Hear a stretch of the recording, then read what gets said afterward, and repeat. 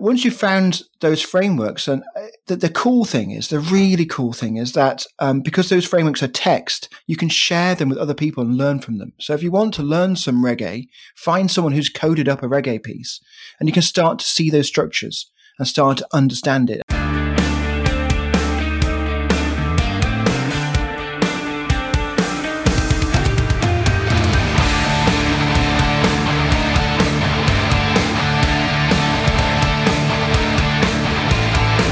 Hey everyone, and welcome to Conversations with Bacon. It's great to have you here. I hope you are all safe and well wherever you may be listening to this. As a quick reminder, People Powered, How Communities Can Supercharge Your Business Brand and Teams is out right now. Go and give it a read if you haven't checked it out. If you have checked it out, read it again. All right, so today I'm absolutely thrilled to bring on Sam Aaron. How are you doing, Sam? I'm very well. Thank you for having me.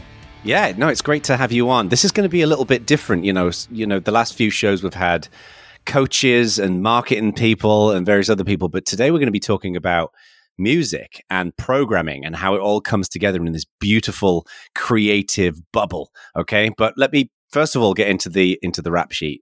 You've got a really interesting background. You know, you studied software engineering at Newcastle University.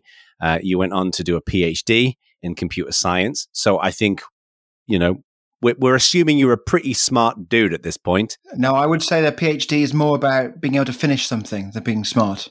That's a good point. I got tempted down the avenue of potentially doing a PhD, and then I realized, what are you thinking, Jono? You got mainly C's at school. There's no way you can ever do that. People peak at different ages. You can not do so well at school and then find your interest later in life. You don't have to. That's a good point. That's a good point. Consistent all the way through. Yeah, I'm not sure if I've ever peaked. I'm not sure if I'm going to peak. That's good. I'm sure you will. Yes. Keep going. So you're an IT consultant as well at Newcastle. You're a technical research consultant. Yeah. You have to make some money when you run out of your funds for PhD. So I worked with a company. I found that really hard, actually, trying to do two things at once. I ended up not being able to do that. So I had to essentially drop my job and focus on the PhD just to finish and then move it back into industry. Yeah. Absolutely makes sense. You were also you were at university, the University of Cambridge, obviously a very well respected university. You're a research associate. You're a postdoc researcher. But these days, I think what many people know you for, who are familiar with your work, is Sonic Pi. So why don't we start at the beginning? Because this is really freaking cool. Tell us what Sonic Pi is and why anyone who's listening to this should listen for the rest of the show, because they're going to, but tell us what. You know, I've tried to explain this so many times, and it depends really on who I'm talking to, how I might explain it. But in essence, it's a tool that has its code as its interface. It's a coding platform. Yeah. But it's a tool that lets you turn that code, that text, those words you write, the special words, into music. And so you can compose your own piece of music by writing the right words. And there's two places you can take this. One is in schools, so you can use it to teach basic programming. And the other place is music performance venues, where you can use it as a new kind of future DJ, because you can also change the code as it's running. So you can live code, which means you can live compose or live DJ music. So I want to get into that for sure later on, because I think the live coding piece and live performances is really interesting. But one of the reasons why I was interested, you know, I think Erica, my wife, introduces, if I remember right, and we had a really interesting conversation, because I'm a musician, but I'm an old school musician. I play guitars and bass guitars and things like that. I've never written, while I can write code, I've never written code to make music. But I'm familiar with the fact that, you know, there's a huge community out there of people who are programming. Have you ever written any notation down, or any like chords, sequences, or drumming patterns? Or I've written tablature. Yeah, so you've coded. Yeah, I mean, I have formulated music onto paper. But my argument is that actually, anytime any composer writes down some notation, they're coding. I mean, that's a good point. Although to continue the comparison, it's like you writing a best-selling novel and me scribbling something down on the back of a napkin.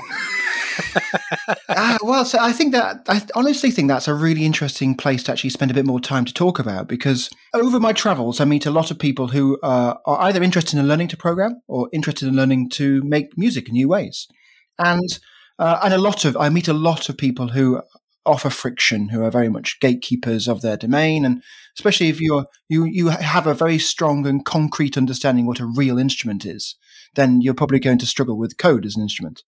But I'm happy to talk about that as well. I think that's interesting. But what I'm really talking about in this particular point here is that when I meet just normal people, everyday people, the standard thing I hear is, I am not a musician. No, there's no way I can do this because I'm not a musician. Right. And I think that I draw a comparison to what you're saying, because I'm imagining what they're actually saying is, I am not a professional musician. And sure, I'm sure that's true, and it's probably never going to be true, just like I'm never going to be a professional sports person. But it doesn't mean there's no value in doing it. And just in the same way, there's definite value in playing football and kicking a ball around. There's definite value in dabbling in music. You just don't have to want to be a professional person. So when you say writing on the back of a napkin, I'm actually all up for that. I mean, if you feel like you're expressing yourself and it's fun, then that's brilliant. It doesn't all have to be kind of Shakespearean quality. Well, and the thing is, as well, as I think what I find interesting about this is, my background with me. I mean, I've been playing music since I was 11. I've been playing in bands since I was 16. And I think I'm a decent musician, but what I don't think I'm very good at is transcription and articulating that music in a form that other people can necessarily play. So, for example, I can't read music. I mean, I know I know how to read music, but I can't practically do it. But what I think is so interesting about what you're doing with Sonic Pi is, first of all, is it provides the ability for someone to really articulate music in a way that can then be shared and hacked on. Like there's the software, like GitHub was amazing, right? Because it popularized the rapid sharing of software and collaboration around software, and the concept of a pull request and the concept of issues and all those different pieces. And you don't really have that as much in the music world. What happens is someone puts a song out there and someone may do a cover of it, but you don't necessarily get collaboration after the fact around music. It's not like you can go and fork a song and then go and change the song and propose the inclusion back to the original musician. You can technically do it, but there's not really a framework for doing that. So what I love about this is that there's a couple of things. One is that it changes the dynamic of creative options when it comes to music, is that a song could conceivably evolve like a piece of software evolves over time, which I think is quite interesting. But then what I find fascinating is, when I was growing up, I always associated computing as a logical thing, and that's got its own level of attraction and interest. And the music is this fundamentally creative thing that is, operates with a very different part of your brain. But the amount of people I know who work in tech who are also musicians is remarkable. It's very common. It's very common, yes. But what you're doing is you're essentially creating the ability for people to define, to be creative it's bridging those two worlds together, which I think is fascinating, But my main question is, how is this different? Because a lot of people who will listen to this who are musicians will be familiar with MIDI and people programming MIDI and playing keyboards and saving those, those performances and then tweaking those performances in something like Pro Tools or Cubase or whatever. But this is different, right? This is writing code.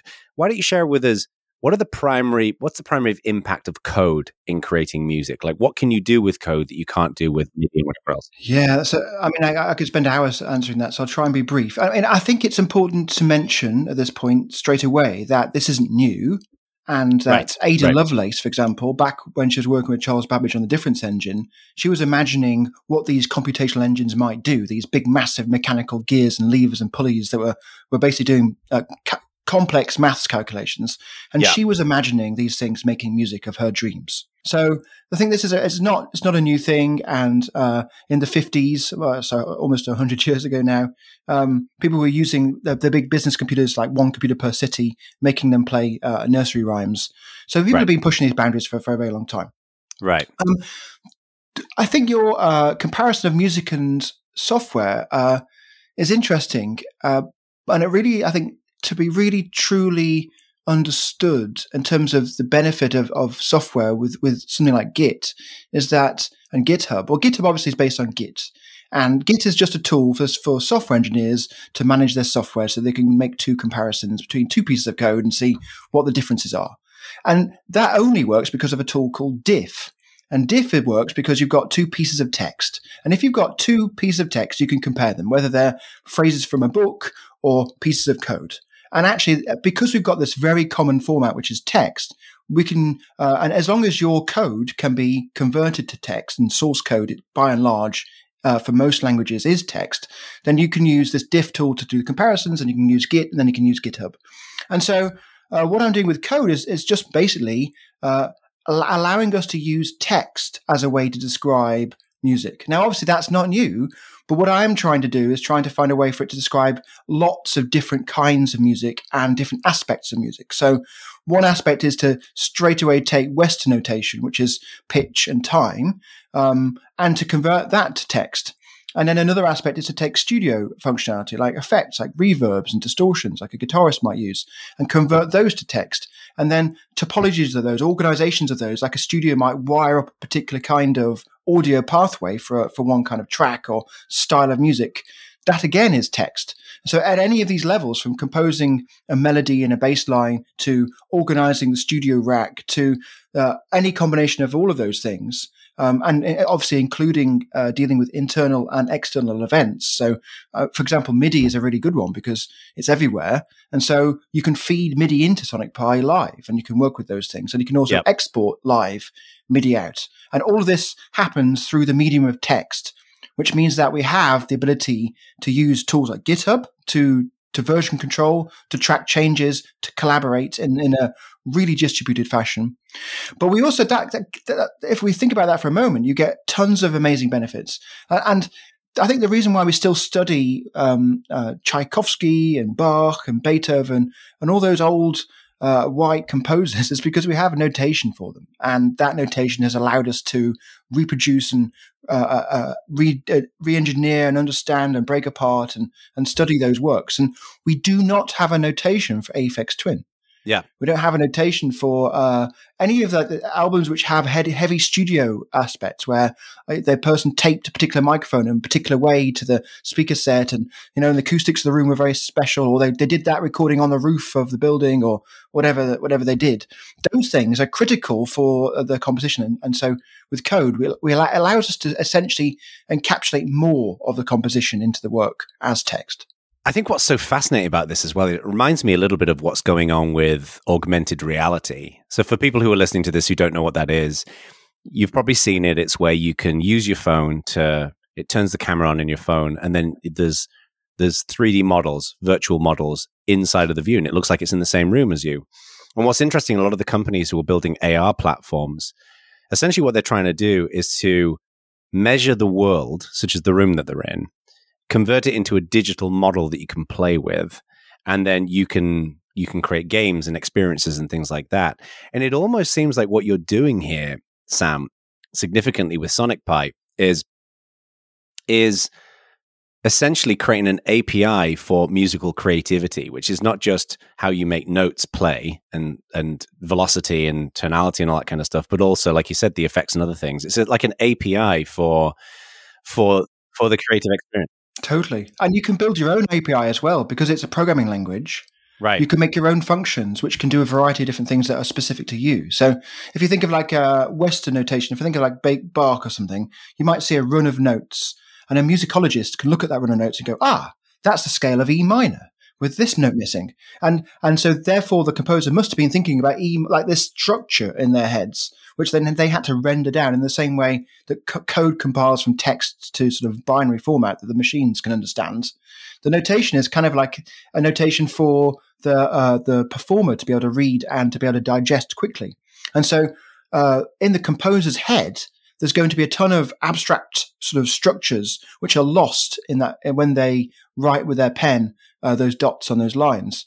And I think code actually allows you to not just work with the API as you describe it that exists, but to also create your own API, which could be for your style of music, or you could even imagine creating an API per piece of music you're making. Or you may not do that at all. You're really free to work at the sort of the language abstraction level that's appropriate for you. There's so many things I want to talk to you about, because just making the comparison between one thing I want to get to in a little bit is feel. with music, because I think so much of music is feel and it's emotion. And, as any producer will tell anybody, any music producer, if music is too perfectly on time, or if it's too perfectly produced, it sounds fake. And I want to get to that in a second, is what that level of feel, how that feel is introduced into programming. But before we get there, one of the things that I find so fascinating about this as well is that if there's one thing we've learned about software engineering over the years is people have designed patterns. And, even going back to, I forget, what were the old books, the software pattern books that came out? Gang of Four. Right, the Gang of Four. Yeah. And, we've seen design patterns forming and anti-patterns that form. And arguably one of the things that's been interesting, but that companies like GitHub and other engineering companies are working on, is being able to not just manage the code and the collaboration around code, but also to see the structure and common patterns that are represented in those structures. So it seems conceivable, therefore, that, you mentioned earlier on about the notation of music. Like you can go and get the sheet music for an Iron Maiden song, right? And you can play it. You can learn how to play it. But what that sheet music doesn't tell you is the thought process, the logic, the patterns. You've got to go much deeper, and you've got to go out of band to do that. So do you think there's going to be a future here where people will be sharing essentially common patterns of music? Like it's well and widely known that, a small number of people write many of the major hits, Britney Spears, Taylor Swift, all of those kinds of songs. And those songs have a very consistent structure to them, right? They have short intros. They're all about 3 minutes long. They're very formulaic in nature. Yeah. And it's easy for us to be snooty about that, but there's formulaic principles in power metal, in dance, in rave music, in other areas as well. But it seems like when you're programming music, there's an opportunity to scan music and find those patterns. Do you think that's going to happen in the future? I mean, that's already happening and has happened already, especially in academia. People have been studying these things for many years and finding ways to actually represent these things algorithmically and to generate similar kinds of works. And a lot of it's typically looking at classical music. How do I make a thing which auto generates Bach? But there's also a ton of companies and startups working on making background music that doesn't have any copyright issues, for example. So auto-generating those things. So yeah, I think that stuff is very much there and exists already. But from Sonic Pi's perspective, what I think is interesting is finding those patterns. And another way to describe that might be like a framework. Like you might take something like Ruby on Rails, which was people finding a bunch of patterns in the way that web software was built and making some of those aspects easier. And so you didn't have to do them again. And so I think that's probably similar to, you can imagine similar kind of frameworks for music, like a framework for reggae or a framework for drum and bass. And I don't think that's a thing which is going to produce reggae exactly on time and sounding inaccurate, but it's more like these are the sort of the core ingredients. Like if I was going to make a curry, I know what kinds of ingredients I'm going to use, but the exact amounts will be different every time and depending on what style. And that's where the artistry is, right? Is understanding the balance of those different pieces. So I think that once you've found those frameworks, and the cool thing is, the really cool thing is that because those frameworks are text, you can share them with other people and learn from them. So if you want to learn some reggae, find someone who's coded up a reggae piece and you can start to see those structures and start to understand it. And to me, that's the most beautiful aspect of creating a system that can work in a wide variety of genres, is that you can take ideas from one and bring them to another very easily. And I can learn about different styles of music simply by working in the same format, being able to read the same kind of code. So I think that those frameworks are not just really interesting or APIs or toolkits or whatever you want to call them for you being able to create a piece of music in a certain style or learn of aspects of the style. I think it's also really important for the sharing and education for us to teach each other. Well, and that seems to me one of the most exciting elements of this. Like, and again, I'm drawing comparisons to my own life making music. Is so much of the thrill of making music is hearing influences in different places where you love music, and then bringing those pieces together in your own music, right? So, for example, with the music that I'm writing right now, with my project Baron Carter, I love heavy metal. and I like really. It sounds I like, wicked, by the way. I listened to some of the tracks. oh, cheers! Really Thank you. enjoyed I'm glad you liked it. Yeah. And I like kind of like heavy, grinding, detuned metal, but really strong, powerful melody, and very vocally led. And part of the reason for that is I love bands like Iron Maiden, but I also like Cannibal Corpse, and I like Muse. There's like a real, and AC/DC. Like the drums are very simple in Baron Carter, inspired by AC/DC because it's just a driving beat. And I think the good news here is that if you're really into music and you listen to music, and I listen to music when I'm not on phone calls, I'm listening to music all day. Then I think your music gets rewarded by the more music you listen to. Right. But the problem with that is it creates a inequality, I think, for musicians, is that there's a lot of people, like if you're working in a factory and you can't be listening to music all day, you're at a disadvantage because you don't have an opportunity to be subconsciously, your brain's pattern matching all of those different melodies and principles that are implied that are in those songs. And therefore it can make it more difficult for you to potentially, bring them together into your own music, not because you haven't got the talent, just because you haven't had as much exposure to music, because you've got a job that doesn't enable that. And what I think is fascinating about this is arguably seeing those patterns, understanding those patterns, and being able to break them down into the Lego bricks that they are should be much easier, arguably. I mean, it should arguably make music and great music more accessible to people, shouldn't it? I think so. And I have a really good friend who used to live where I used to live in Amsterdam and then in London, Jeff Rose. And we used to be able to meet in the pub and just talk nonstop about programming. And the bandwidth of that conversation was ridiculous. Anyone listening would not understand a word we were saying. And it was just like gobbledygook really fast. But it felt really nice to have a really high bandwidth exchange with somebody who I love it. Was clearly resonating. Had the same knowledge base and backgrounds, and that was really nice. And I think the cool thing about Sonic Pi is that when you find someone else who understands the basic structures of the code, you can sit with them and you can share musical ideas in a similar kind of way. And to me, that's the cool thing, is that ability to communicate in a very structured, precise, where necessary, and loose where necessary way about musical concepts, I think is a really powerful thing. Yeah. Well, and again, without taking too many comparisons to what's happened with GitHub and other companies like that, I remember when I started learning software engineering when I was, 13 and going to night school to learn C++, you learned from books and you had to pull information out of books. Like, do you remember, Sam, I'm sure you had that when you were growing up. Do you remember you go to a computer shop and you buy those books filled with... I've got shelves of them, yeah. I've got shelves of them in other people's offices that I still haven't picked up. And you'd sit there and like grandma would have a go at typing some of it in for a couple of hours so you get a break. And you type all of this code in, but it was very repetitive in nature. And I think now, like, being able to fork a repo and play with it, or people do this for onboarding for new software frameworks, right, is that you can go and get some sample code and play with it. The idea of doing that with music, I think, is so cool. And it's got to help people get started.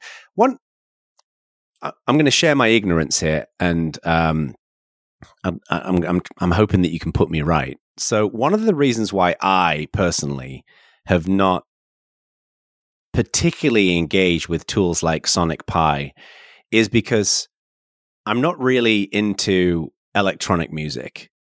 Like, I like some artists who do, like, I love Daft Punk, I love elements of Muse. They've got some electronic music in there.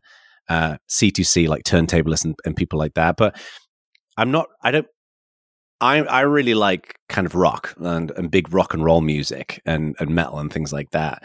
My assumption here is that Sonic Pi is primarily useful and of interest to people who are creating electronic music. Like, people who are listening to this won't be able to see that we're talking to each other on a video call, and Sam has got behind him just a raft of like what looks like synthesizers and keyboards and all kinds of stuff.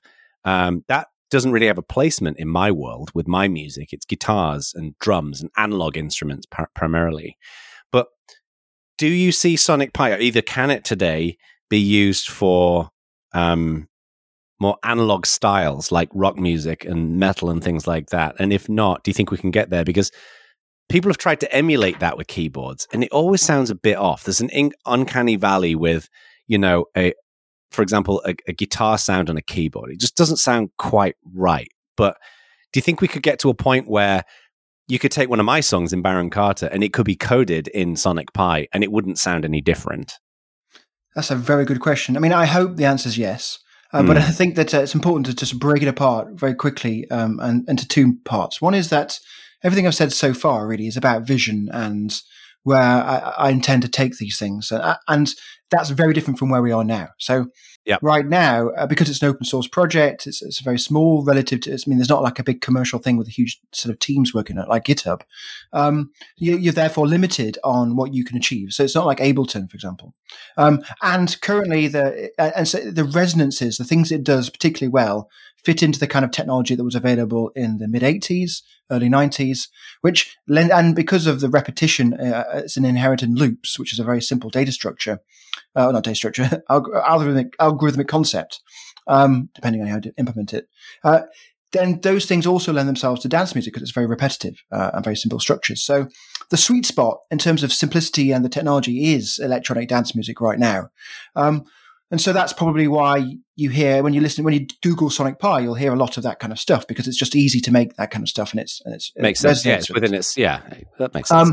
But it's really important to point out sort of the vision, and the vision is that we have a very flexible timing model, and that timing model can work in a variety of different ways. It does not have to be regular. You have extreme precision in terms of time. And in fact, you can have multiple actors playing at the same time and they can have their own BPMs or their own sense of time and they don't have to match or do match. And so you're very flexible in sense of time. And that's something that I've written academic papers about. It's the part of the system which I'm most proud of in terms of what the expressivity is, also with the constraints of making it simple enough for 10-year-old kids. That's been a challenge. Which is an interesting balance in itself, right? I'd like to talk to you about that a little bit later on, but carry on. So that swings around. So like I'm saying, the vision is yes to your question. I would love to be able to code some really high fidelity quality music. To get there, we have to work with the old technology and bring it forwards. And where we are now is very simple 80s dance music, but of course, things evolve and they move forwards. To answer your question about analog, well, I think therefore you need to start thinking about Sonic Pi as an instrument, not as a thing which is going to replace music, because it's definitely not. And the notation of Sonic Pi is actually a really flexible and powerful notation, and I imagine that can have a really wide set of use cases. But the app itself, the system, it can really just be seen as a musical instrument. And therefore, it should not be replacing the guitar. It should not be replacing the drums. It shouldn't be replacing the violin.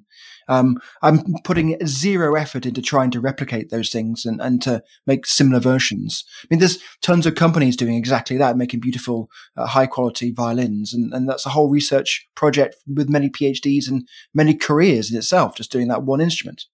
But I can imagine a future where you're able to harness some kind of constraint logics or some very basic AIs which can work with certain kinds of sound within constraints, which are the kind of timbral constraints or rhythmic constraints or melodic constraints. And those kinds of things would be, as we were referring to earlier, which would be the kind of frameworks for reggae or the frameworks for death metal. And then for you to then essentially just put some tweaks and tunes, which are the things which are your unique part on top of that, which makes the composition or your lyrics or whatever. So I think that I just think, but in terms of analog as well, which is really important to point out, we already work with live audio. So with your guitar right now, you can plug it into a sound card, turn on Sonic Pi, and in 3 lines of code, you can have a reverb pedal. Right. And another line of code, you can have reverb and distortion. Another line of code, you can have reverb, distortion, and echo. You can change the order of those things. And you can actually change the order of the topology. I mean, you must have either yourself or worked with musicians who have got a massive rack of guitar effects pedals. Yes. And they're all fiddly and the power things never quite work. Oh, they're a pain in the backside. Yeah. And then it's a really good order of your sound effects for a certain kind of track. But if you want a different order, you've got to unplug them and replug them, and Velcro's coming everywhere. And it's so there's a practicality concern of those things. Whereas with code, you can have different topologies of those effects pedals, and you can, with one line of code, just swap them in and swap them out. So you can change whole effects chains on any part of your audio with a single action. And so that therefore already means that Sonic Pi can be useful for you as a live studio. So if you can't afford $100 per guitar effects pedal, and maybe you want like 8 of them, Sonic Pi is free, and each of those lines of code is also free, and you can keep adding more effects until your CPU starts to suffer from not being able to deal with all the compute load. Yeah. So you can already work with analog. You can work with electric violins. You can work with microphones. You can make your own loopers. You can code your own effects racks right now, and also you can use MIDI to drive external analog synthesizers and Eurorack modules. So you can use the sort of the computational timing and the logic as a way of just generating triggers, which then will then make the the analog sounds come into life. And so that actually, I think, is a really powerful. Seeing Sonic Pi as a very flexible sequencer. It's what's so exciting about this as well. Just as you were talking, I was just thinking about this. Is this just staying on the analog style music? I don't have a good way of describing it, but basically the non-electronic music like rock and metal and jazz and things like that. What's interesting is that there's lots of work going on in different places that is all supporting an analog sound in a digital setting, right? So, for example, I use a product called an Axe-FX 3. It's from a company called Fractal Audio Systems, and it's a computer and a rack mount unit, and you can plug your guitar in. And what they've done is they've emulated hundreds of guitar amps and hundreds of speakers, right? And there's other companies. There's Kemper, there's Helix, Line 6 and Helix and whatever else. And the big distinguishing factor for me as a musician is the sound of a Marshall amp. Like a Marshall amp sounds more like a Marshall amp the louder it gets. So when you're playing in like my office, for example, I can't have a Marshall amp on 10. It's going to annoy the neighbors and it's going to blow my hearing out. So they've been able to model all of those gain characteristics, and it's basically indistinguishable. In A/B testing, you cannot tell the difference between the amps and an Axe-FX and the analog world. It's incredible. So what's interesting is there's that kind of research and work going on in modeling an amplifier, for example. But then to your point earlier, Sam, there's work going on with, for example, East-West with like orchestral sounds and packs and emulating the small like differences in how violins are played and cellos and woodwind instruments and all these different pieces. So with a keyboard, you can make an orchestra and it sounds like an actual orchestra. Like most Hollywood music today, to my knowledge, is done on keyboard. It's not done with real musicians in a studio, and you can't really tell the difference. Like the uncanny valley is being crossed in those two areas. So what seems to be interesting, I think, is that the challenge with a lot of this stuff is the formulation of the music is generally done with MIDI, and MIDI is quite limiting in some ways, and a bit of a pain to deal with in how you create it, because it's primarily created with keyboards and with people clicking on MIDI grids. But arguably, if Sonic Pi can interface with, let's say, the orchestral sound set, and it's not necessarily done through MIDI, it's done through a greater level of granularity. Yeah. So that performance can be programmed. Arguably, totally, and switching your guitar effects rack as well, and using that Marshall amp, and having that be something you can program and switch. I think that these are really powerful. I don't think Sonic Pi should ever try and do all of these things, but it should work with these existing systems. But so it becomes, like, to your point, it's the source code, right? It's the source code that drives that can drive other things, and it doesn't seem out of the realm of possibility to me that, for example, Sonic Pi could generate like we're really going down the rabbit hole with music, so people aren't into music won't be getting some of this stuff. But for example, one of the things that's very common in recording guitars, you will know this, Sam, is that you record a dry track, which is just the audio coming from your guitar without any amplifiers or anything. So if you need to reamp it, you can just put that through the amp again, and you can recreate the guitar sound. Arguably, Sonic Pi could create that dry sound that then gets shoved into the amplifier, or it could create those differences in tonality. It seems like you could arguably create a Baron Carter song and it sound entirely like it, and it'd be programmed and it'd be developed with the Sonic Pi to mine. Entirely. You mean you could imagine using Sonic Pi not just to generate that dry sound, but also to generate all the control signals to manipulate the knobs on the effects panels or whatever system you're using live.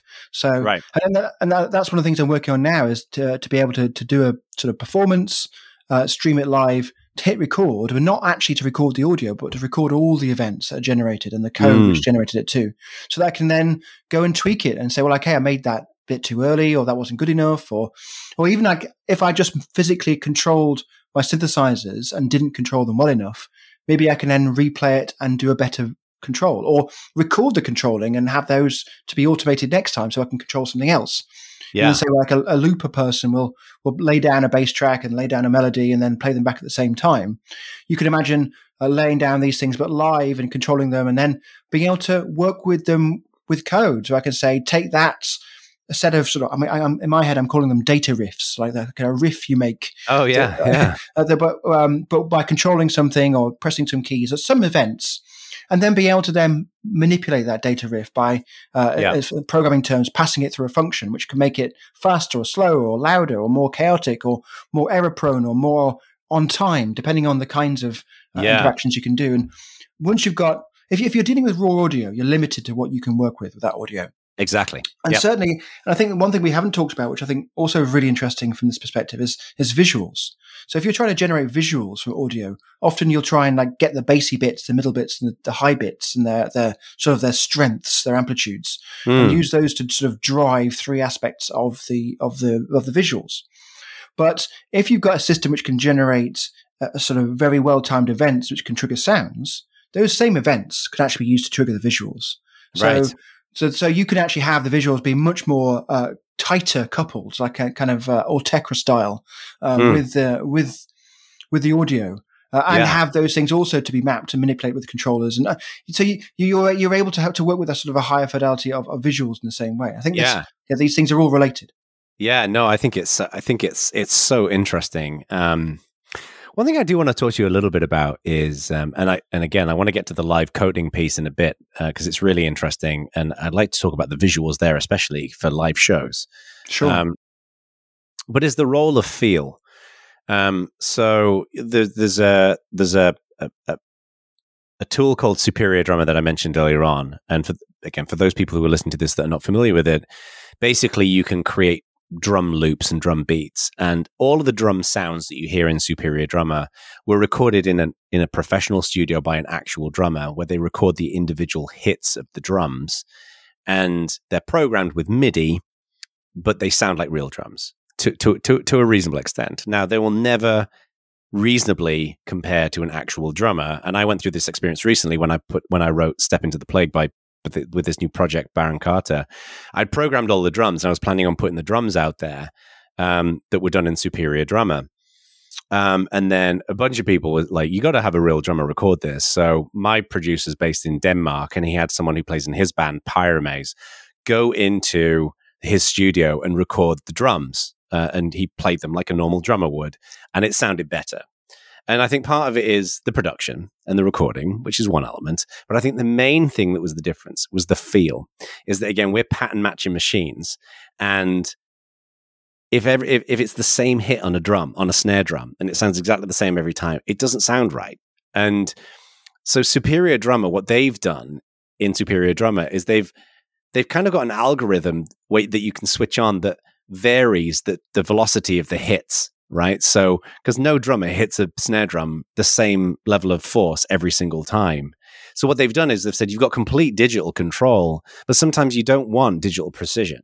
You want that element of flubbing and it's inconsistency. What does that mean for Sonic Pi? Like, is there excellent question? Is there an ability? Because it's kind of like in programming terms, when you want a function to run, you want it to run the same way every time, right? Otherwise, it's a bug. But arguably, within Sonic Pi, if you want a musical function or a data riff to operate, you might want it to play a little bit different each time. Yeah, so there's two things there, timing and determinism, reproducibility. With the timing, and both actually have the same kind of sort of a mirror image in terms of the answer. I'll see if I can try and find a way to compare those. Yeah. But in terms of timing, you said something about you don't want high precision. And I actually would disagree with that. I think high precision is absolutely what you want. Because with high precision, then you can use that precision or you can not use it. If you don't have high precision, then you don't have the opportunity to use it. And if you have a high precision system, you can use that high precision to increase the quality of the specifics of the timing to get that groove of that drummer. If you don't have high precision, then you can't do that. If everything really has to be on the beat, and that's your granularity, then you really can't put things just slightly before or slightly after. The more precision you have, the more you can actually just offset your beat just a little bit more. And that slight less offset is related to your precision. I think you do need high precision in terms of, precision, but to your point. But I guess it's the slavish adherence to timing. Whether you use that precision to put everything on a nice grid on the lines, it's a separate thing. It's your choice, absolutely. And so I think the system that doesn't force that on you, but lets it be your choice, is actually quite a powerful system, and that's exactly what Sonic Pi is.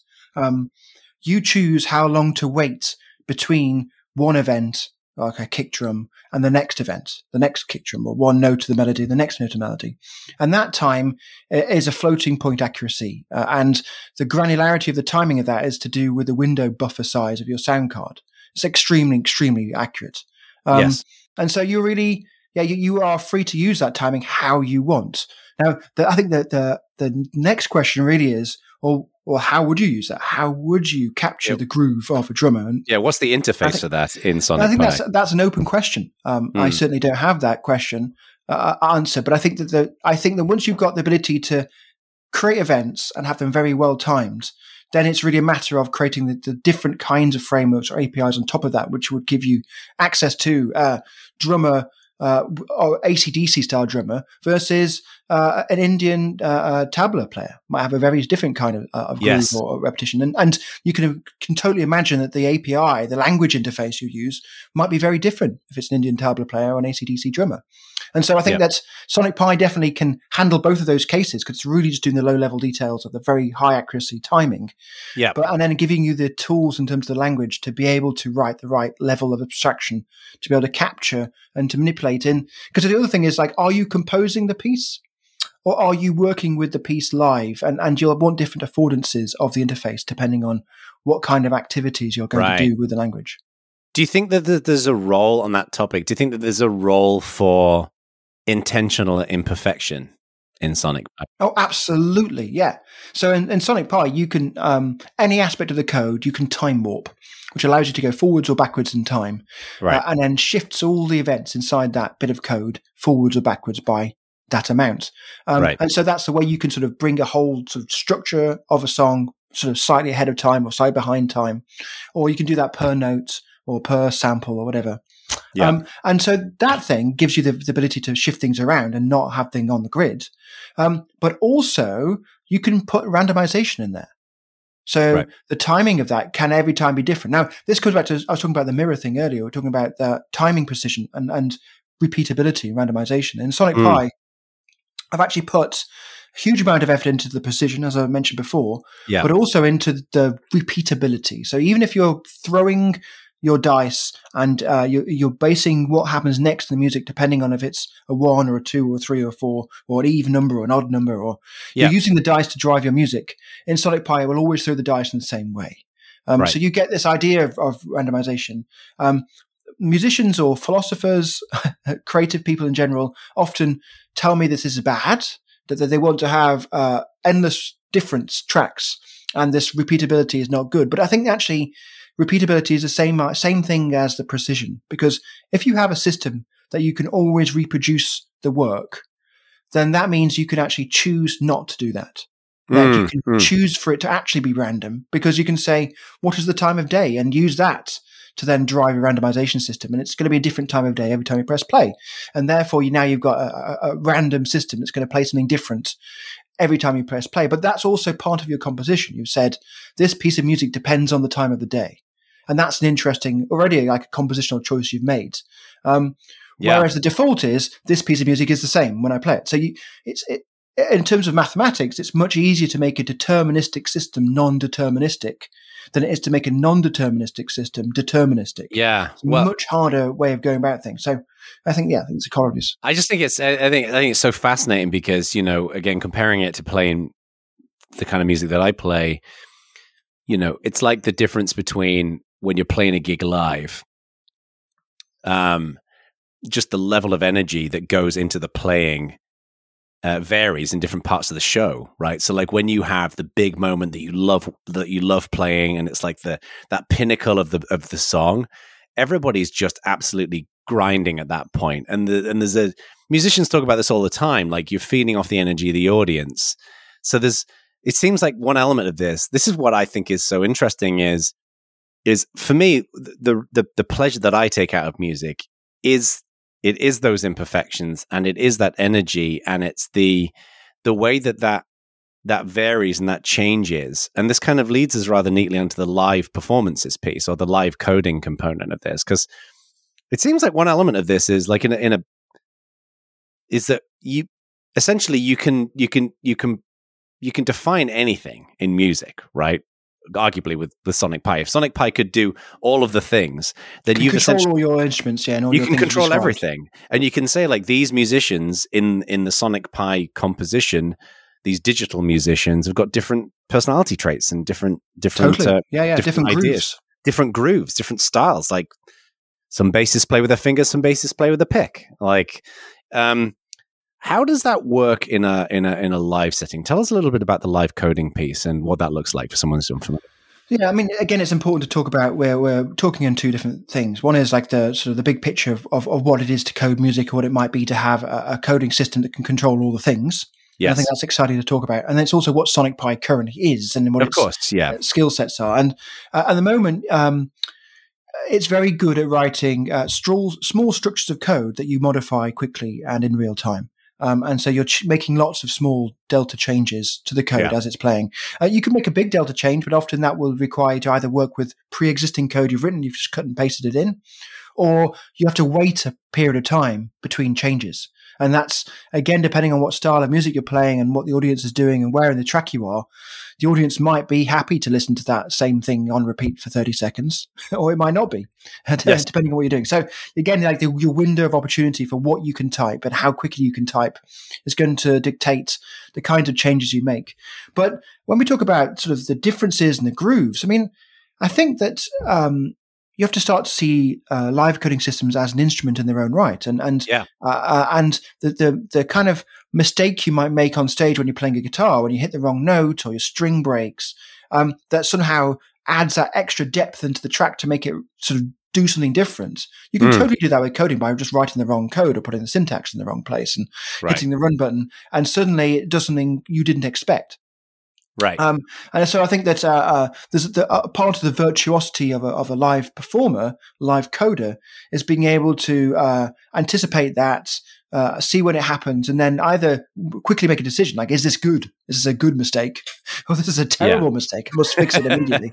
And then to be able to have the wherewithal to be able to modify and make a very quick and rapid change to bring it in the direction that you want it to go. And so that ability to be a producer live, not just a composer live, and not just a performer live, but to be able to live produce and to be able to constantly have that sort of analytic ear saying, how is this sounding, and where would I like it to go next? And to do that at the same time as writing the code. And ideally also, this is one of the things I've always struggled a lot with, and I'm improving in every gig I do, which is to observe, because it's so easy to get sucked into the code and to it's such an intense experience to live code. So many things happening at once that and so many things which can go wrong.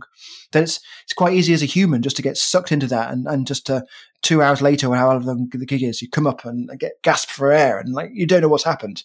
Yeah. And so, but actually, what you're doing is you're performing to people, and really you want to be able to see if they're dancing, if they're enjoying themselves, and to be looking up at the audience at the same time is a critical thing, and to involve their emotions and their feelings back into what you perceive, back into the code, back into the speakers. I see. To get that feedback loop going. To paint a picture for people who've never seen a live coding performance, and I've only seen a little bit, so I'm including myself in that audience. Do you generally start out with a blank sheet of paper? Is it that you're creating a loop and then you're adding more and more things into that loop, or how does that work? Like, is it very repetitive in nature, and each repetition is getting more and more interesting and dynamic and changing, and that's part of the excitement of it, or does does what you're doing, does it go through changes? And are there verses? Are there choruses? Are there bridges as you're kind of going through it, to put it in my term? Yeah, I mean, I can answer that question, and I'm happy to, in terms of my process and what I do as a live coder. But it's also important to point out there's many of us using a whole variety of different systems, all making different styles of music. And so you'll actually have an infinite number of answers to that question, depending on who you ask. And I think that's a cool thing, is the fact that people making music. Creativity. Yeah, well, as like a composer, where they've actually written thousands and thousands and thousands of lines of code, and they press go and it plays a beautiful piece, versus people who just doing one line at a time and changing that and making sort of like big walls of noise. And then in between, where I sit into that is to work with. Basically, I'm trying to max out my brain. But not too much, so I can keep in control. And then every time my skill level increases, maybe I'll try an extra element in there. And so it's like spinning plates. Like you'll start spinning one plate, and once you've managed that, maybe you'll move on to 2 plates, and then maybe 3 plates, and then. But at some point, you can do like 6, and that's max. Like juggling, you can think humans can't juggle more than 7 balls or something. The brain just can't do it. It's like a musical Krypton factor, to use a antiquated 80s reference from the. So exactly. So it's about finding that sweet spot between what complexity you're happy to juggle and also your ability to enjoy it. That's something I've also tried my best to do, is to learn how to enjoy it rather than it be incredibly stressful, which it was initially. And so, my approach is to actually work with lots of small, simple loops. They're not always loops. They don't always work in grid forms. But also, all you need to know is, like, if you look at knitting, for example, you can take some very simple patterns and combine them together. Or spirographs, if you ever played with a spirograph. Oh, yeah. You can look at a spirograph, which if people haven't heard of it at home, it's like a plastic thing with like circles, with like locks, like gears. And you put your pencil in them and you turn them around, and the two things interact because one's smaller than the other.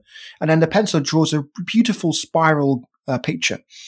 Now, the interesting thing is, like, you can't always predict what that spiral is going to look like depending on which two wheels you've picked. It's always a bit random every time. So there is a bit of that. But what's interesting is that the spirals you get are very, very interesting themselves, despite the fact that the individual pieces, the ingredients, are very simple circles. That's a great comparison. And I think that's the same with these live loops. You can make very intricate, very interesting, non-repeating, all sorts of interesting rhythms with some very simple loops.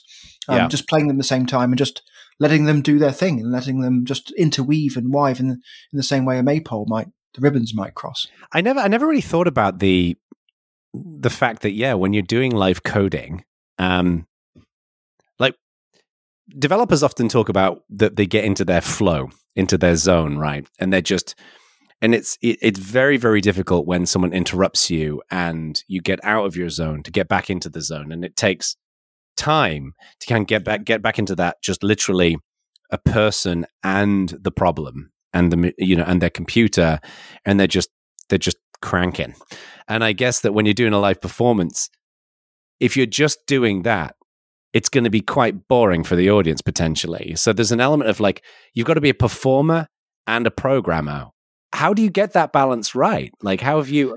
That's an interesting one. I've a lot of other live coders. When I started doing things, because people are doing this for many years, I often sort of taken a more sort of office stance and sort of sat there and typed the code out. And I think that's just because it's natural as programmers. We do tend to mostly sit down, although standing desks are like a cool thing these days. Yep. When I started to actually do my own performance practice, I was using an ironing board at the time as my sort of DJ booth, and just my. Is that like your dead mouse kind of thing? Like the ironing board, the ironing board, top technology. Yeah, you just basically use what's in the house, and exactly, I had to set up every night and tear it down because the kids were running around in the daytime, and. But I explicitly made a choice to try and be more like an entertainer and a DJ, because I'd learned from even things like doing mountain leadership and leading groups in the mountains that as the leader of a group, the group's sort of level of dynamics, how much sort of energy or excitement or risks they were prepared to take, are usually sort of capped by the leader. And so, in a sort of dance position, a DJ position, the DJ has quite a substantial role in that, of driving the energy. And so, to me, I always wanted to try and figure out ways to actually help to drive the energy. So standing up was key for me. And Yeah. so this is why the ironing board was like the only standing desk I had in the house. Yeah. And then I actually spent quite a considerable period of time, like weeks, listening to tracks of music I liked, like some Deadmau5 tracks or some Daft Punk or some Aphex Twin or some Squarepusher, Right. listening to them while standing up, whilst having my hands on my keyboard, which wasn't plugged in, and dancing. And practicing to say, what is it like to dance, but keeping my hands in the same position? So because that was a skill in itself. Like I need to be able to dance and type. I bet that's more complicated than most people would think, right? It's quite difficult, yeah. It's like doing that when you watch those from like the 20s movies where people are sort of putting their hands and making like as if they're sort of pressing against glass. Yes, kind of impressionists. It's a bit like that. You've got to keep your hands in one place and not move them, whilst the rest of your body has to be free to dance. That's interesting. So that was actually a skill to learn itself. Can I actually just keep my hands in one position whilst dancing? Yeah. Then is that position the same as the position I would type in? And then can I actually type at the same time? So learning to touch type is one thing. Learning to touch dance type was the evolution of that. And that's all really to be able to help be in a position where people can be more familiar because they can see the DJs dancing and having a good time. And that was critical for me, is to be able to reproduce that. But that's just my style. There's many other styles. I think they're all very, very interesting. Is there like a and this again is showing my ignorance here. Are there like super famous live coders? Like, are there people names that you can mention here that somebody can go and check them out, and other people in the live coding world be like, oh yeah, they're who is the Daft Punk most famous? I don't think there are really any live coders who are primarily use code as their performance mechanism, their instrument, who are really broken the music sort of the fame world yet. Right. I'm hoping that because Sonic Pi is principally aimed towards children, that the kids who are learning how to code in schools, making crazy beats, will take that Sonic Pi into their bedrooms, will play with it there, and by the time they're 18, they'll become the DJs of the future. So I'm hoping we're just waiting for them just to sort of pop out and say, hi, look at my crazy music that you couldn't even imagine. And I'm really looking forward to going to their gigs.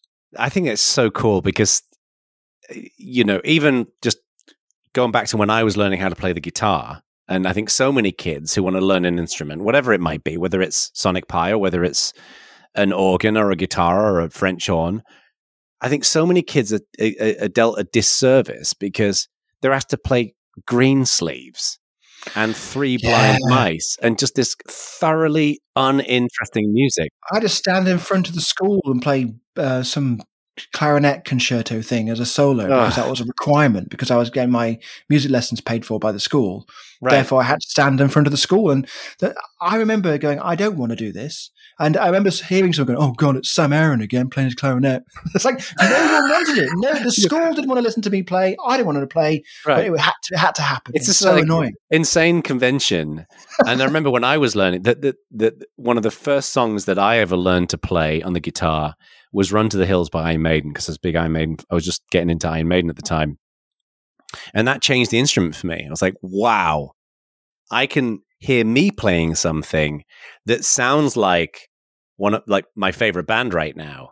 That's really cool. And then that's when the fascination kicked off, in the same way that I think a lot of kids have got into tech because they've realized they can make their own games. Like Roblox, I think, is amazing for this. Kids are loving being able to make games that they can share with their friends, and their friends can play with them on it. Scratch as well. Yeah, and amazing Scratch, yeah. And I can totally imagine this with Sonic Pi, that if you've got a kid who's got that kind of interest in software, but also is very creatively minded and very interested in music as well, this is just like, it's a toolkit of potential fun and creativity, right? So totally. And I think also it's important to point out that in terms of the reach, the goal of Sonic Pi is not necessarily to reach out to the kind of individuals who already would find things like sorting algorithms interesting and fun.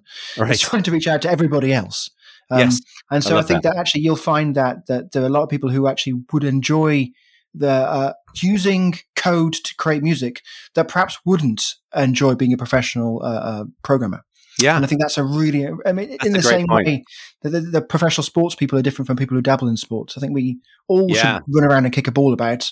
And I think we should all play some kind of instrument of some kind, or sing, or hit a stick on a table. And when we figure out what instrument it is, for some people it's the French horn, and for some people it's code.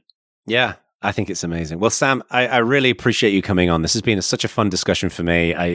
I'm sure that people listening to this have just been really interested in it as well.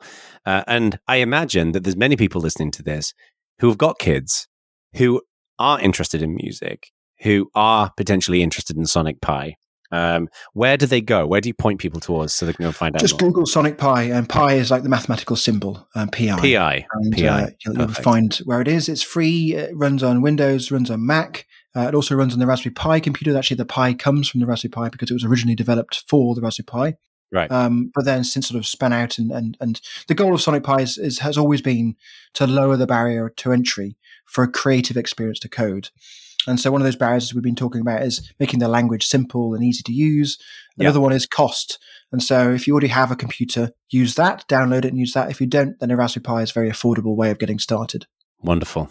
And also make sure you join the forums. So we have a really wonderful space, which is full of teachers and musicians and programmers, all sharing their thoughts and ideas. And I think that to find any place where you have interdisciplinary sort of cross sharing and pollination of ideas is a wonderful thing. And the Sonic Pi forums is a great place. Yeah, for exactly that. I took a look at that as well when I was kind of doing a bit of research for this discussion, and you're not wrong. Like it's not just a lot of really interesting discussion, but people are super friendly there as well. So that's so important. Yeah, I mean, setting the tone for your community, I'm sure, as you're very aware, is the fundamental thing. It's pretty important stuff. So yeah, wonderful. Well, thank you, Sam. I really appreciate it. Thank you, everybody, for listening in to Conversations with Bacon. Be sure to go and, of course, subscribe to the podcast. Go and share it with your friends.